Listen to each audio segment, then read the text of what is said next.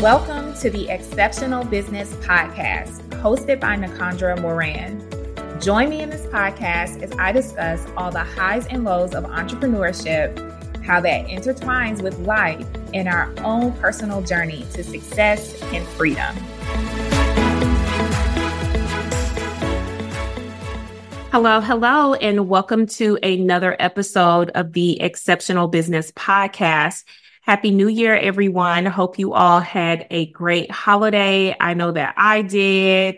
It was so great hanging out with my family and my kids and them being out of school. And it was just a well-needed break for me and the ETS team for us to just take pause and rest. And I feel like during that time, I always set my goals, my intentions for this upcoming year. So I really took a lot of time during this break to really do that, kind of solidify our marketing for this upcoming year, as well as the workshops for the House of CEO, upcoming podcast episodes. And so, my holiday was great. Hope you all had a great holiday.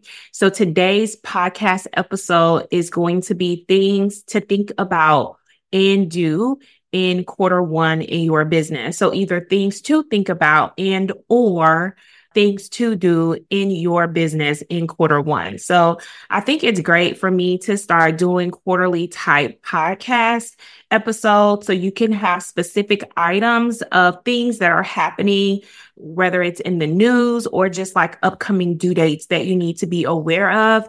So if you are someone that is always kind of worried about missing a due date, you can watch my podcast. Make sure that you follow it, because I will be having a quarter two update, a quarter three update, and then of course a quarter four update. So here we are in quarter one, and some due dates that you need to think about for this month is we have a lot going on. So first and foremost, we have quarter four estimated tax payment that's due this month. So January 15th is the due date for quarter four estimated tax payment. So of course, the IRS says that if you expect to owe $1,000 or more when you get ready to file your tax return, that you are liable to be making quarterly estimated tax payments.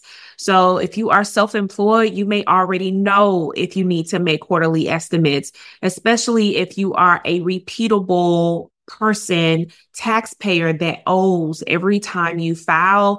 Even that is an indicator. And especially if your business income hasn't changed, you're still self-employed, you may even be making more than what you made the previous year. These are all indicators that you need to be making quarterly estimated tax payments. Again, as a quick recap, the IRS considers taxes a pay-as-you-go system. So just like when you are working and getting a W-2 and you are an employee, every time you get paid, they take a little bit out of federal taxes, state taxes, Social Security, Medicare. But when you are self-employed, it just does not work like that. You are getting all of your money in your pocket, so you are responsible for paying these by way of quarterly estimated tax payments. And really, it lessens the burden on you, because who wants to file and have a large balance? And that can create a lot of triggering issues, especially if you have money mindset issues. It may even prevent you, or like you may not even want to file your tax return because you are scared that you're going to owe. So, knowledge is power. So even this year, if you are not able to make quarterly estimated tax payments, how can you shift your budget to be able to do that? How can you make arrangements for you to make quarterly estimated tax payments this year?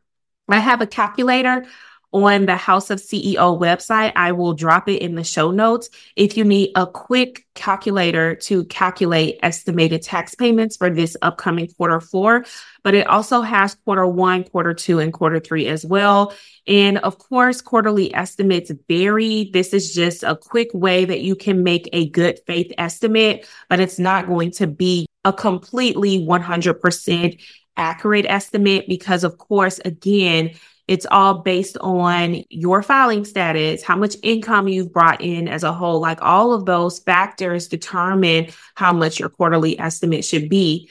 January is the kickoff to tax season. So we onboard our tax clients this month, and the portal will be open so that you can start to upload your tax documents. And the IRS starts accepting electronic tax returns this month as well, usually towards the end of the month.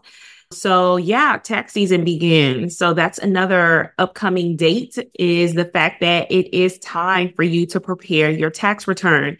I always say there are two tax seasons. You have this actual tax season, and then you have the tax planning season, which happens the entire year. So it's something that you plan for during the year to kind of help you either prevent yourself from owing, planning around what your balance is, what your balance is going to be, and then also creating any kind of strategy. So we kind of had tax planning season all throughout the year. And then now we are in the actual tax filing season, where it is time for you to report everything that has occurred from last year.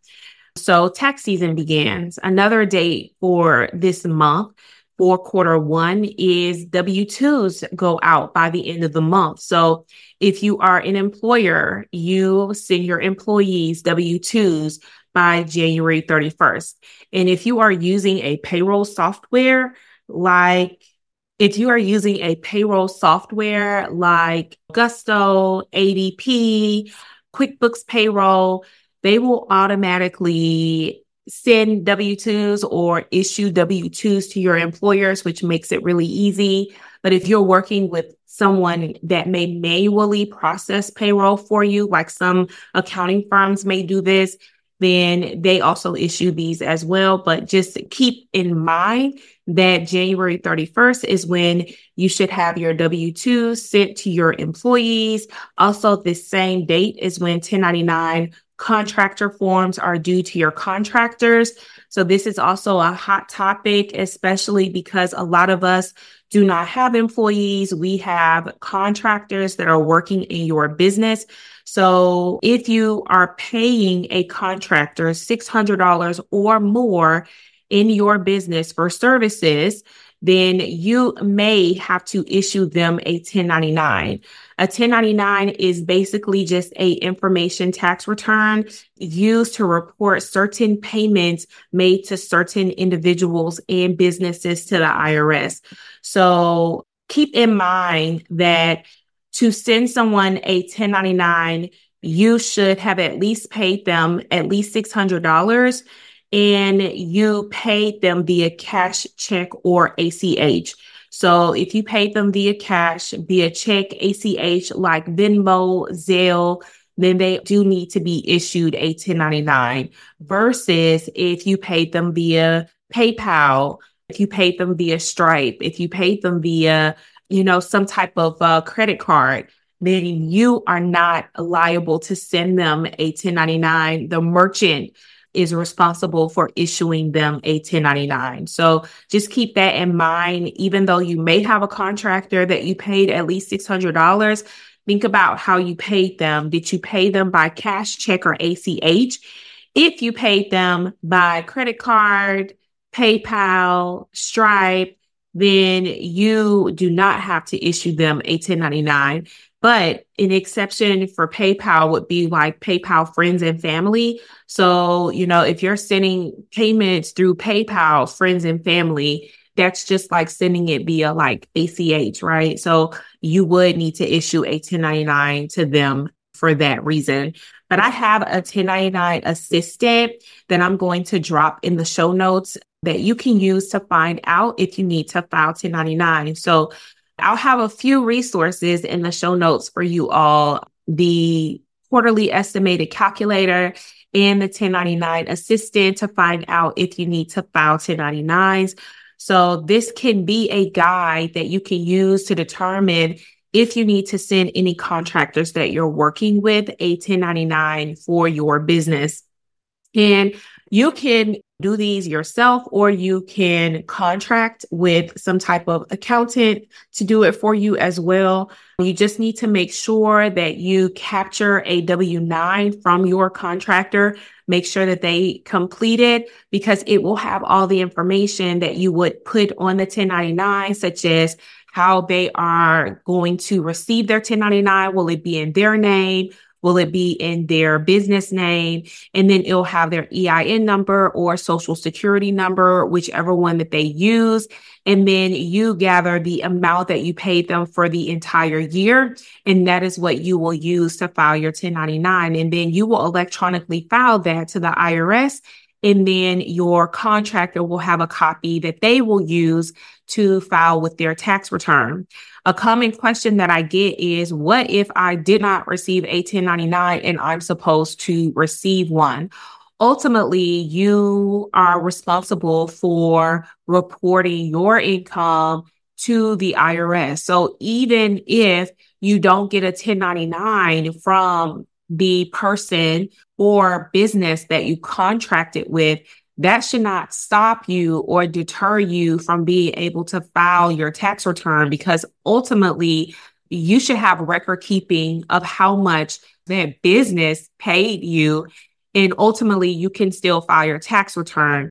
The red flag really comes into play is if you underreport your income. So if you end up, getting 1099s electronically submitted to the IRS, but you do not file the total amount of what your income was or report it to the IRS, then that can create an issue, because the IRS could ask you or reach out to you about potentially underreporting your income. But ultimately, if you do not get a 1099, you should still just report all the income that you've received for the year, and also include that income. Even if you did not get a 1099, you are required to report all income on your tax return. So those due dates are all in January. And then we have in Q1, we have partnerships and S corporation due dates due in March. And then in April, of course, we have 1040 and C corporation due dates.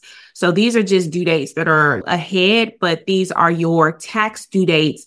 S corporations, especially if you are a new S corp, just please remember that your S corp tax return is due a month earlier than the traditional April due date. So if you are used to always filing your tax return in April and then you elect to become an S corp, please remember that your tax due date is now earlier. Your tax due date is in March for your S corporation tax return. Your S corp is a flow through entity, which means it just flows through to your personal income tax return, but you still file that S corp form 1120S, and that due date is March 15th. And then generally you either file both during that time, but just please remember that your S corporation tax due date is due in March and not April, so that you remember. Another thing to think about for this quarter is this is a very good time for you to get organized and to self-assess what went wrong last year and how can you better implement better practices for the finances side to your business. Whether if you don't have bookkeeping, to put bookkeeping in place, maybe a budget in place, maybe using something like Profit First in your business. This is a good time for you to get organized, because we're at the beginning of the year and you can create a good habit that can help you have a better tax season next year, as well as just to make you more aware of what your numbers are, so that if you do need help from an accountant, there's clear data. Because a lot of times what I see is it's hard to help business owners if you are not clear on what your numbers are. So if you don't have clear data on how much you have received for the year, what your expenses are, it's hard to tax plan around that, you all. And I mean, we are magicians, but there's only so much that we can do. So just having that clarity on your numbers and bringing that part of your organization to an accountant or a tax professional will just make it so much easier so that you're able to get a lot of more accurate information, because we do tax projections all the time in our business model. And your tax projections are only as accurate as your income and your expenses. So if you don't have a bookkeeper and you're tracking all of this on your own, your tax projections are only as accurate as the information that you provide. So it's very important that you are also being organized, to make sure that you're being organized so that you can have a lot more clarity on your numbers for the purposes of tax planning and for quarterly estimated tax payments. Another final thing to think about for this quarter is the BOI. So you've probably seen this in the news. You may have even seen it on like social media, but there is the beneficial ownership information reporting that went into effect January 1st of this year for business entities. So just to give you a brief synopsis on this, but I will also drop our blog post in the show notes that will give you more information about the beneficial ownership information that can also help you determine if you are a reporting company where you need to file this report. But I can tell you that a lot of entities will need to file this, so just be aware of this.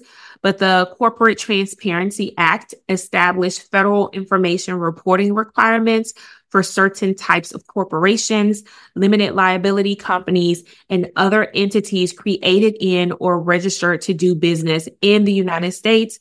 These reporting requirements go into effect January 1st, 2024, and affect existing business entities. So in my blog post, it'll have, are you a reporting requirement?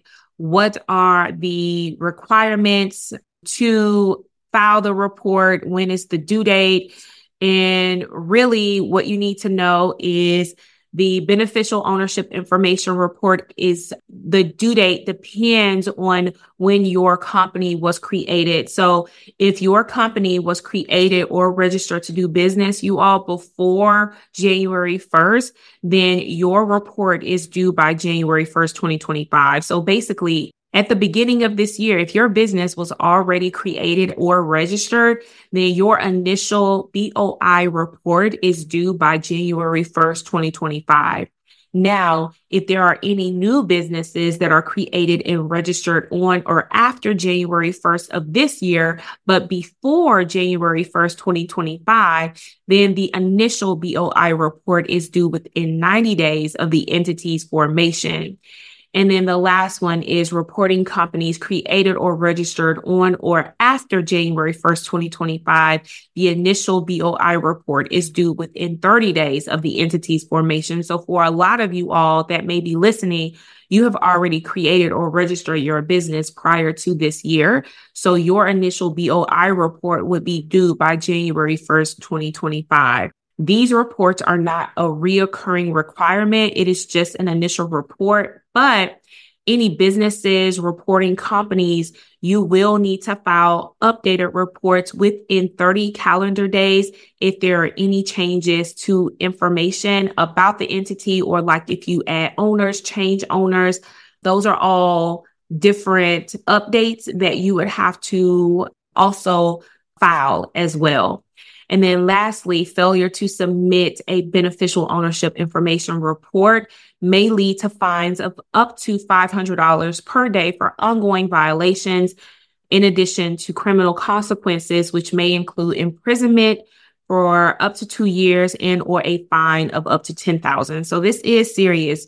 And if you are a reporting company, which most S corporations, limited liability companies are. And again, you can look at my blog post that will give you more information about this. You need to make sure that you get this filed by the upcoming due date. There were a lot of people that were really concerned because they thought that they heard that $10,000 and they thought like it was due like immediately. But if your business is already existing, you will have until January 1st of next year, 2025, to be able to file this. Now, we are not filing it directly, but we have partnered with a filing provider that can get these filed for our clients as a separate engagement. So if you are interested in ETS doing a beneficial ownership information report with you, just contact us and we will tell you more about what that engagement will look like. But that's pretty much all of the updates that I have for you for this Q1.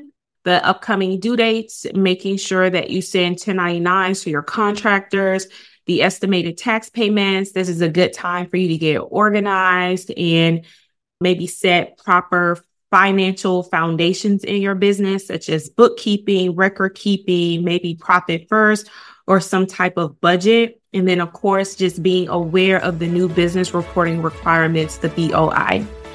All right. So thank you so much for listening to the podcast episode, and I will see you in the next one. For all your bookkeeping, tax, business consulting, and coaching needs, check out our website, www.exceptionaltaxservices.com. We have resources and done-for-you services that can assist you in your entrepreneurial journey.